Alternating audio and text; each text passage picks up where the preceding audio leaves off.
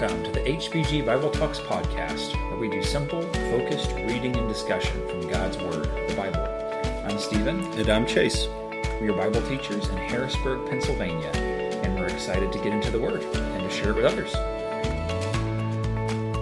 All right, Chase, we are about ready for the last bit of Paul's defenses before these Gentiles and kings. This is what Jesus said would happen at Paul's conversion, as he's going to take the word to the Jews, but also to the Gentiles and before these rulers. And he has multiple opportunities in these chapters to try and convert some of these rulers. I appreciate Paul's boldness in all this. Yeah, that's right. And remember, this is all part of Paul's journey to get to Rome and to appeal to Caesar. We'll read a little bit more about that in chapter 25. But that's kind of Paul's goal. That's his long-term want, is to get to Rome, to get to obviously spend time with the brethren there and proclaim the gospel in Rome, a big major city in that day and age, and still a big city today too. Yeah, and it's interesting. I mean, he's going to get to Rome, but not in the way that he had expected. So we're in Acts 25 today. If you're following along, we hope that you can open the scriptures and read with us. We'll be reading here as we go. Acts 25, we'll read verses 1 through 12. And just again, to set the stage, Paul has just spent 2 years in prison. Easy for us to just read right over that, but that's a long time for Paul to be left there by Felix, who was kind of stringing him along, heard him multiple times, but was hoping to get a bribe from Paul. And it says at the end of chapter 24, verse 27, when 2 years had elapsed, Felix was succeeded by Porcius Festus, and desiring to do the Jews a favor, he left Paul in prison. And so we're going to talk here about Festus. And again, man, 2 years is a long time to wait for a trial. Mm-hmm. So I'm reading from the English Standard Version, Acts 25, verses 1 through 12. Now, 3 days after Festus had arrived in the province, he went up to Jerusalem from Caesarea. And the chief priests and the principal men of the Jews laid out their case against Paul, and they urged him, asking as a favor against Paul that he summon him to Jerusalem, because they were planning an ambush to kill him on the way. Festus replied that Paul was being kept at Caesarea, and that he himself intended to go there shortly. So, said he, let the men of authority among you go down with me, and if there's anything wrong about the man, let them bring charges against him. After he stayed among them not more than 8 or 10 days, he went down to Caesarea. And the next day he took his seat on the tribunal and ordered Paul to be brought.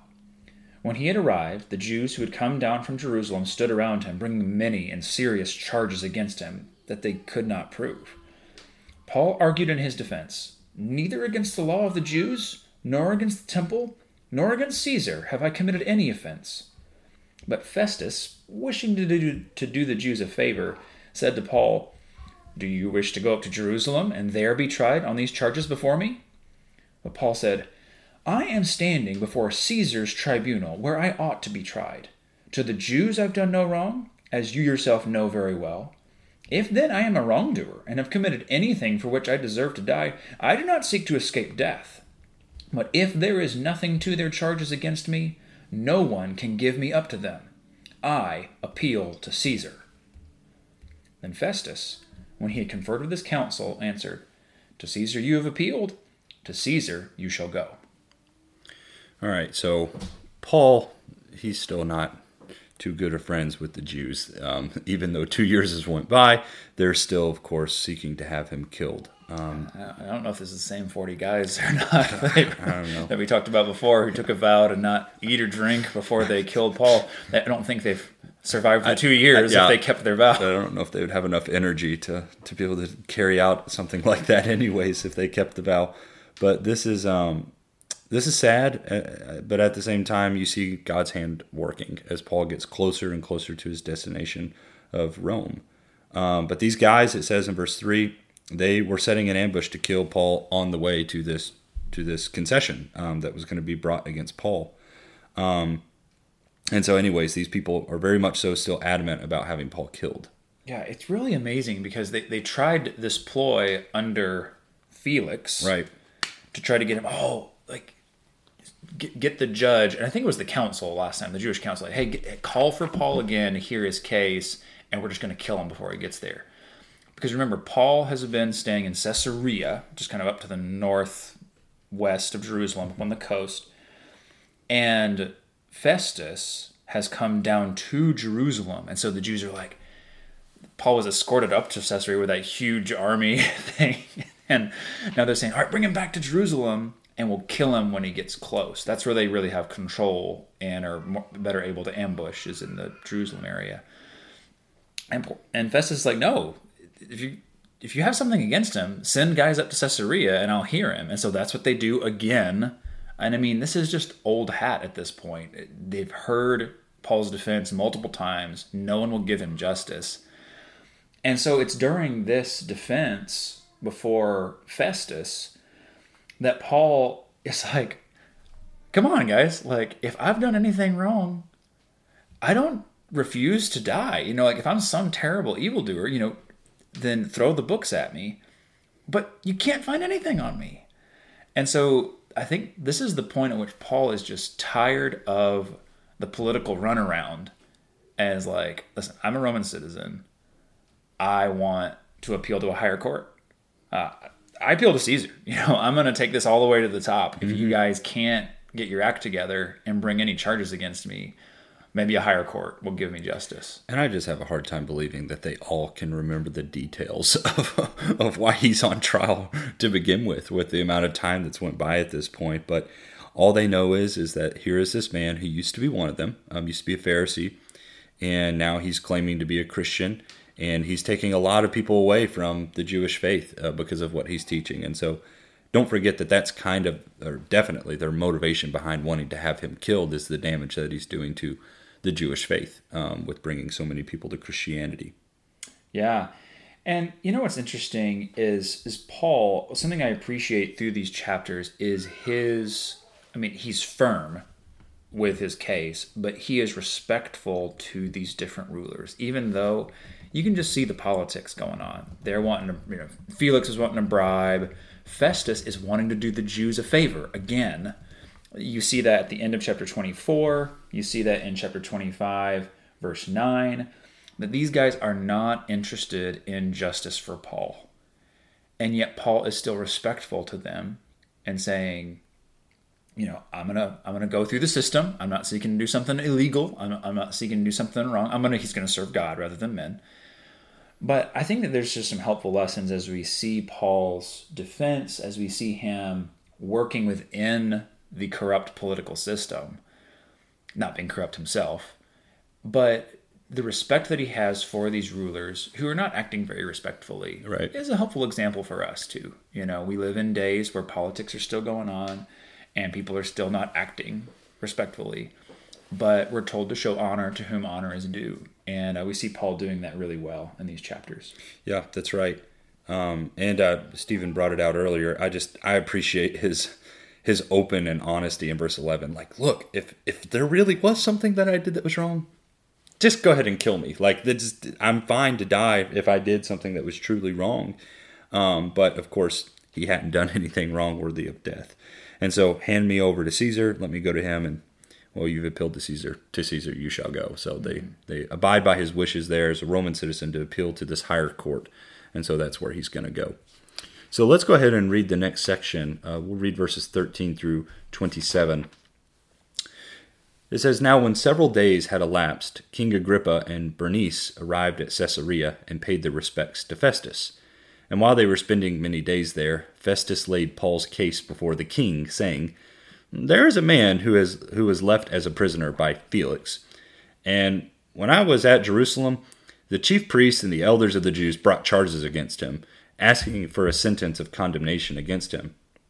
I answered them that it is not the custom of the Romans to hand over any man before the accused meets his accusers face to face and has an opportunity to make his defense against the charges. So after they had assembled here, I did not delay, but on the next day took my seat on the tribunal and ordered the man to be brought before me.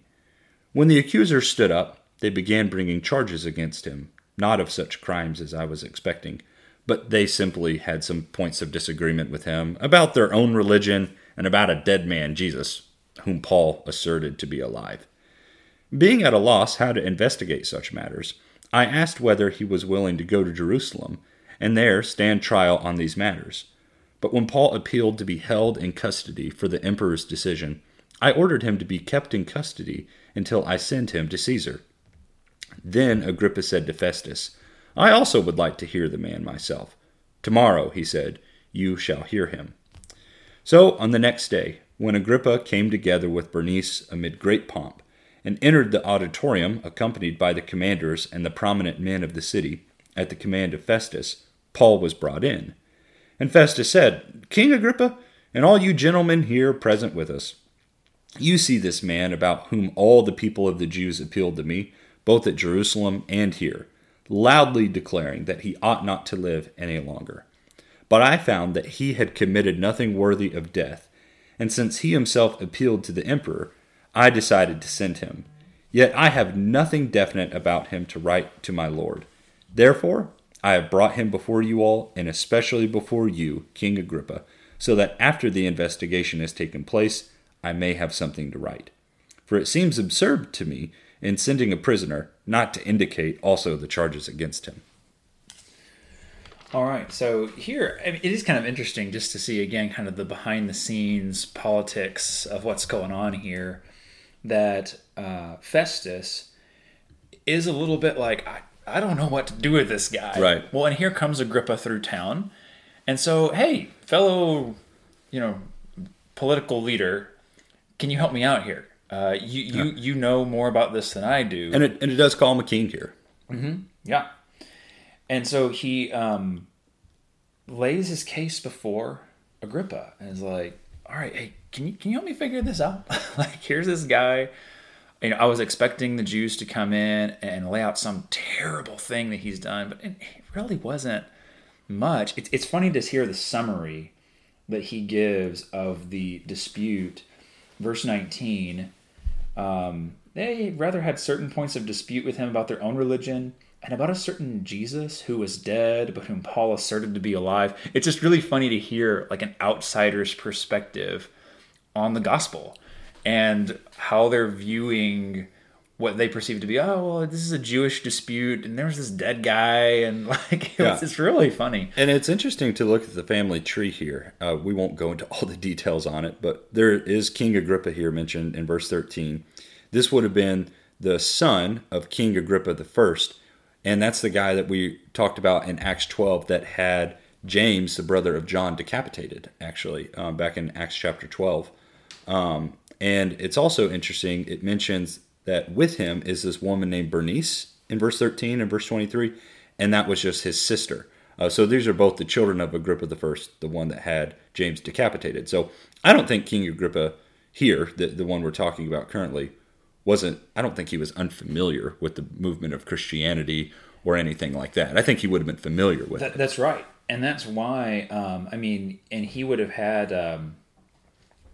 he's going to say in the next chapter, do you believe the prophets? I know you do. Like Agrippa, Paul has a little bit more of an inroad with Agrippa because he knows a lot more about the Jews. And of course, the family of the Herods is reigning among the Jews during all this time. Well, and what's interesting is they also, Agrippa and Bernice, had another sister named Drusilla that was mentioned back in chapter 24 and verse 24, and it calls her a Jewess in my translation. I mean, she was a woman who was a Jew. So they were very familiar with the customs of the Jews and so forth. Yeah, and in 26:3, he will say, I have gratefully make my defense because you're familiar with all the customs and controversies of the Jews. We'll read that in just a minute. Right. And so Festus is getting advice from Agrippa here. Man, it's so hard to keep these names straight. I know. As we go there. Yeah. Felix Festus. Yeah. So Felix, Festus, Agrippa. And now they come in, and again, you just see the politics in verse 23 that they come in with this great pomp. There's this, I don't know if it's a parade or procession kind of thing, but when they come into the auditorium, the place where Paul's being tried, there's just all this fanfare as they come in, and I mean, you can just see it, right? The NIV says they come in the room with the high-ranking military officers and the prominent men of the city. So yeah, just that almost arrogance that comes when all of the big names walk into the courtroom. Right. And this is going to be Paul's, at least in the book of Acts, kind of his last big defense. And so he has an opportunity to speak before these kings. Of course, Paul's being brought in as a prisoner, as a so-called criminal. And yet, it's interesting to think about like the fanfare in the heavens when, Paul is the one announcing the true king, Jesus. Just the contrast here is kind of fascinating. So let's talk about Paul's defense before Agrippa. We'll get into chapter 26 here. I'm beginning reading in verse 1. So Agrippa said to Paul, "You have permission to speak for yourself." Then Paul stretched out his hand and made his defense. "I consider myself fortunate that it is before you, King Agrippa, I am going to make my defense today against all the accusations of the Jews, especially because you are familiar with all the customs and controversies of the Jews. Therefore, I beg you to listen to me patiently. My manner of life from my youth, spent from the beginning among my own nation and in Jerusalem, is known by all the Jews. They have known for a long time, if they are willing to testify, that according to the strictest party of our religion, I have lived as a Pharisee. And now I stand here on trial because of my hope in the promise made by God to our fathers, to which our 12 tribes hope to attain as they earnestly worship night and day. And for this hope I am accused by Jews, O king. Why is it thought incredible by any of you that God raises the dead? I myself was convinced that I ought to do many things in opposing the name of Jesus of Nazareth, and I did so in Jerusalem. I not only locked up many of the saints in prison after receiving authority from the chief priests, but when they were put to death, I cast my vote against them. And I punished them often in all the synagogues and tried to make them blaspheme. And in raging fury against them, I persecuted them, even to foreign cities. In this connection, I journeyed to Damascus with the authority and commission of the chief priests. At midday, O king, I saw on the way a light from heaven brighter than the sun, that shone around me and those who journeyed with me. And when we had all fallen to the ground, I heard a voice saying to me in the Hebrew language, Saul, Saul, why are you persecuting me? It is hard for you to kick against the goads. And I said, Who are you, Lord? And the Lord said, I am Jesus, whom you are persecuting. But rise and stand upon your feet, for I have appeared to you for this purpose, to appoint you as a servant and witness to the things in which you have seen me, and to those in which I will appear to you, delivering you from your people and from the Gentiles, to whom I am sending you, to open their eyes, so that they may turn from darkness to light, and from the power of Satan to God, that they may receive forgiveness of sins, and a place among those who are sanctified by faith in me. Therefore, O Agrippa, I was not disobedient to the heavenly vision, but declared first to those in Damascus, then in Jerusalem, and throughout all the region of Judea, and also to the Gentiles, that they should repent and turn to God, performing deeds in keeping with their repentance. For this reason, the Jews seized me in the temple and tried to kill me.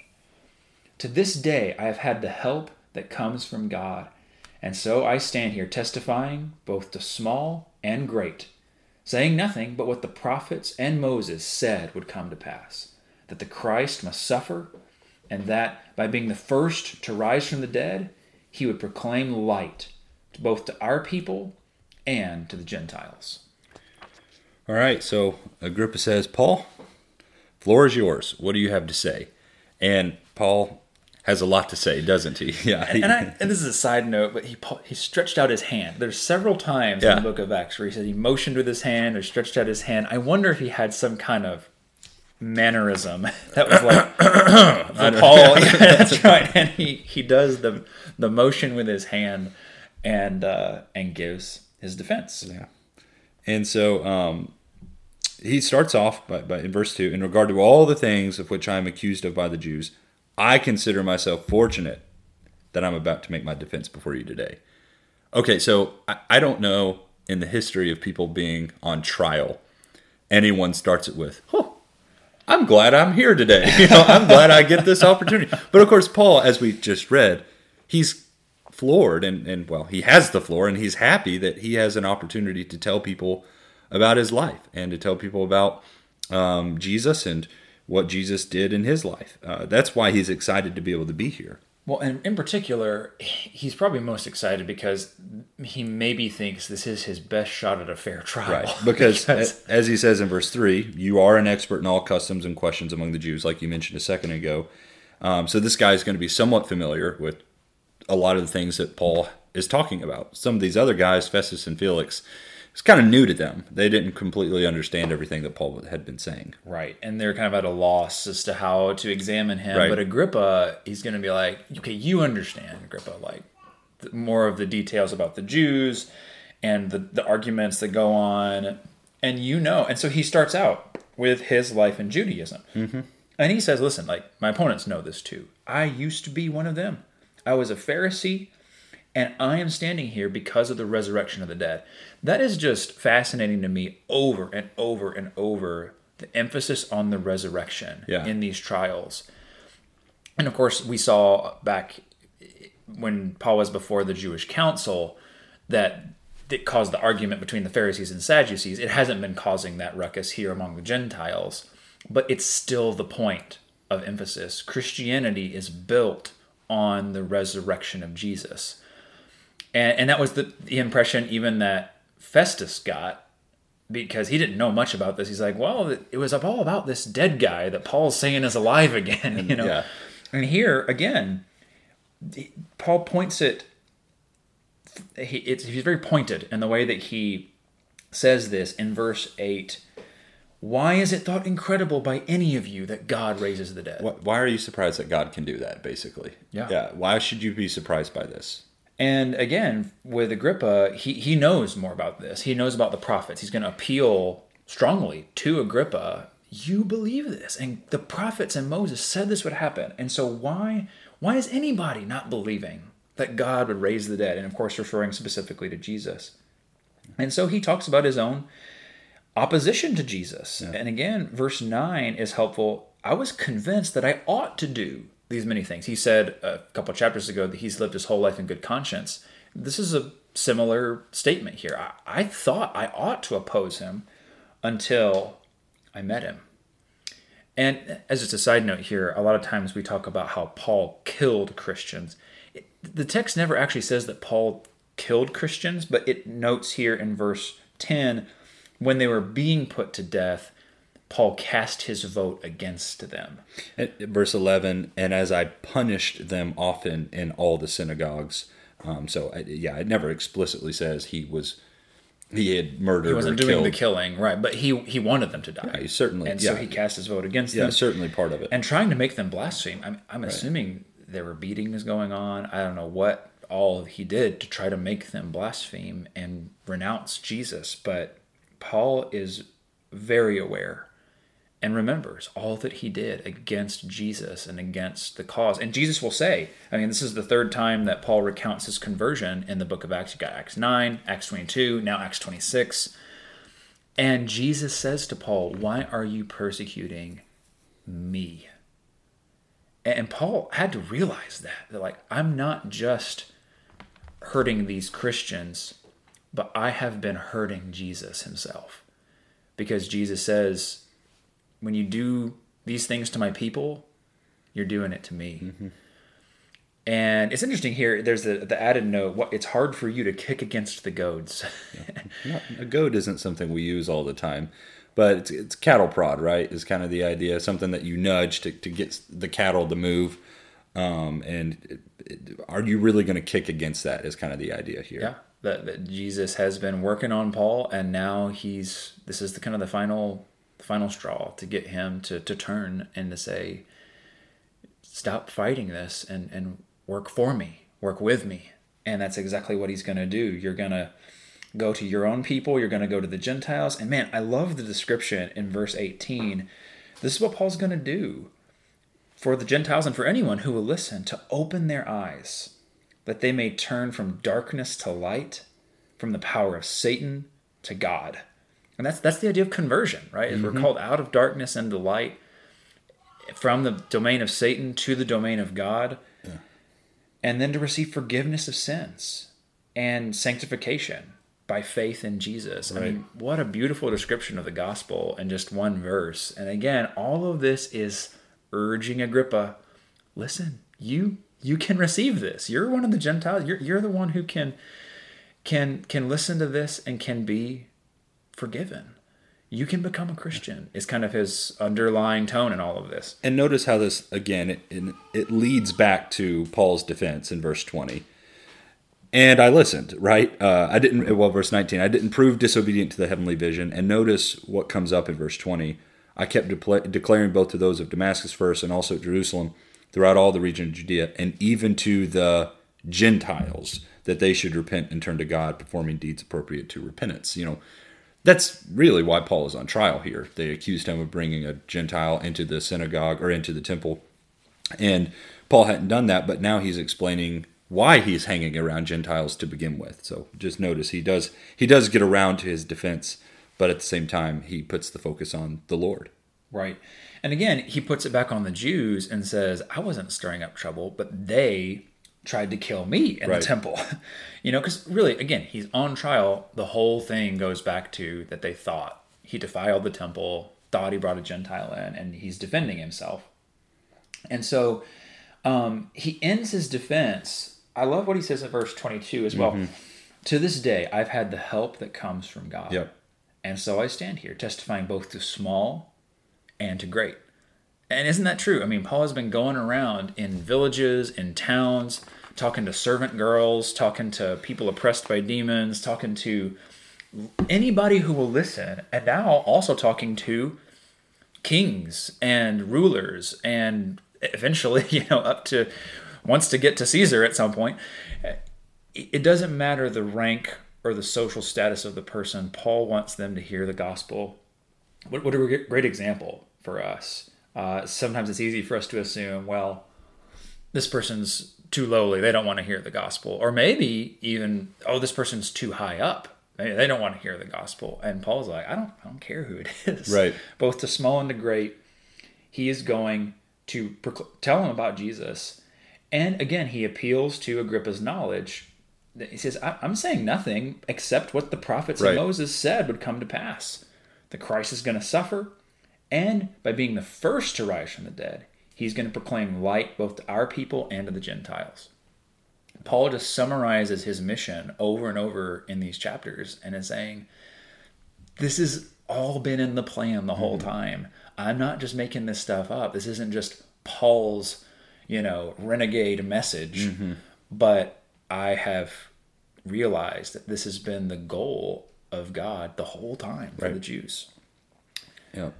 If I can make a point too, just a practical application here. This is the third time we've seen Paul tell his story, Acts 9, Acts 22, and now Acts 26. And sometimes you'll hear this terminology used sometimes in churches as, well, I'm going to go witness to somebody. I'm going to go testify to them. And sometimes what that means is I'm going to go tell them my conversion story in hopes that they're moved by that enough to change their mind and give their life over to Christ. I want us to note something in all three instances where the story is told, specifically in 22 and 26, whenever Paul is telling these stories. Yes, he's telling them about what personally happened to him, but notice that in both of those instances, who the true focus of the story is. The true focus is on Jesus. He doesn't want people to be motivated to change and be moved to change just by his story. He wants them to be motivated and moved to change because of what Jesus went through. And Paul puts the focus there on that for a reason. I'm moved when I think about what happened to Paul and think about the road to Damascus. But I shouldn't be impressed by Paul. I should be impressed by Jesus. So when we go out and tell others about our conversion experience or how we came to Christ or what nudged us and what goaded us in the right direction to want to learn more about Jesus, remember the emphasis shouldn't be on you.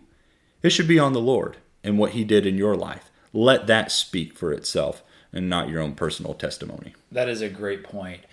And it's important for us to share what God has done for us. I think about what Jesus told the guy that he cast the legion out of, go home to your friends and tell them what great things God has done for you. But so it is telling them what God has done for you, but it's what God has done for you. Our lives are to be pointing to God, pointing to Jesus. He's the one who changed Paul's life. And again, Paul was literally witnessing to these things because he saw the Lord with his own eyes on that road to Damascus. Mm-hmm. And that's something that we don't have the same kind of eyewitness testimony that they do. We can tell people about the change that's happened in our lives, but there was an extra layer of importance to the eyewitnesses of the risen Jesus, of which Paul became one. And that's an important distinction when we talk about testimony as well, is because our testimony is not that I saw Jesus alive again, but here's the change that the gospel has had in my life. And there's, I just think, helpful distinction there. And again, like you said, the emphasis has to be on the Lord. Right. Amen. Well, let's kind of see the conclusion here. Paul's going to get interrupted. So let's read verse 24 to the end of the chapter. It says, while Paul was saying this in his defense, Festus said in a loud voice, Paul, you're out of your mind. Your great learning is driving you mad. But Paul said, I'm not out of my mind, most excellent Festus, but I utter words of sober truth. For the king knows about these matters, and I speak to him also with confidence, since I am persuaded that none of these things escape his notice, for this has not been done in a corner. King Agrippa, do you believe in the prophets? I know that you do. Agrippa replied to Paul, in a short time, you will persuade me to become a Christian. And Paul said, I would wish to God that whether in a short time or a long time, not only you, but also all who hear me this day might become such as I am, except for these chains.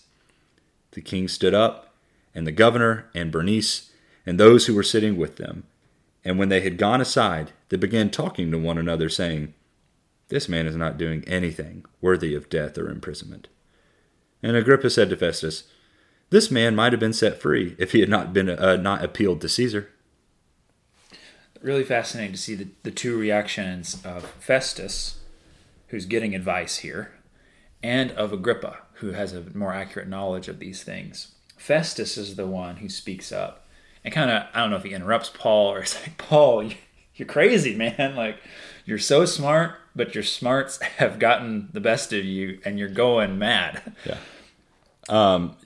There's a phrase we sometimes use for this. He's too smart for his own good, right? Yeah. We sometimes do that. And that's what he's saying here. Your great learning has made you go crazy. But, of course, Paul says, I'm not out of my mind. I'm as clear as I've ever been. And I like how he says this. I utter words to you of sober truth. Yeah, mine says, I am speaking true and rational words. Okay, yeah. When I think of just that extra adjective, sober truth, it's like these are cold, hard facts. Yeah. You can't sugarcoat them, and it is what it is. You got to deal with it. That's right. And he notes, the king knows about these things. I think he's referring to Agrippa here. And to him I speak boldly. I'm persuaded none of these things have escaped his notice. This has not been done in a corner. Yeah. I like that Paul is speaking about things that are on the public record.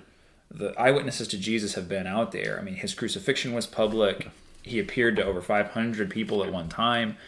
And this has been spreading throughout the Roman Empire. Like, these guys know about the movement of the way. It's not been done in a corner. And then he turns his attention to King Agrippa and really is trying to drive him to a decision. King Agrippa, do you believe the prophets? I know that you believe. He says this in verse 27. And so again, Paul is not just trying to say, hey, here's some cool facts, thought you'd like to know about Jesus. But now he's like, do you believe? Because this matches the prophets that you do believe in. This is Paul's constant appeal to the Jews. He'll quote their scriptures, he'll quote the prophets and say, this Jesus that I'm telling you about that rose from the dead, this is fulfilling what God said was going to happen. And that connection drives people to a decision. If this is true, it changes everything. If Jesus of Nazareth rose from the dead, it affects my life. It affects reality. Like, he's he's coming back. I mean, he reasoned with Felix about the coming judgment, righteousness, self-control, the coming judgment. We talked about that last week.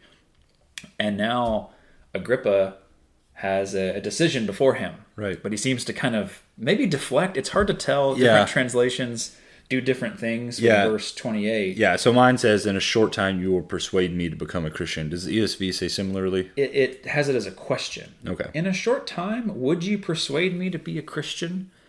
And so it's hard to tell if he's being...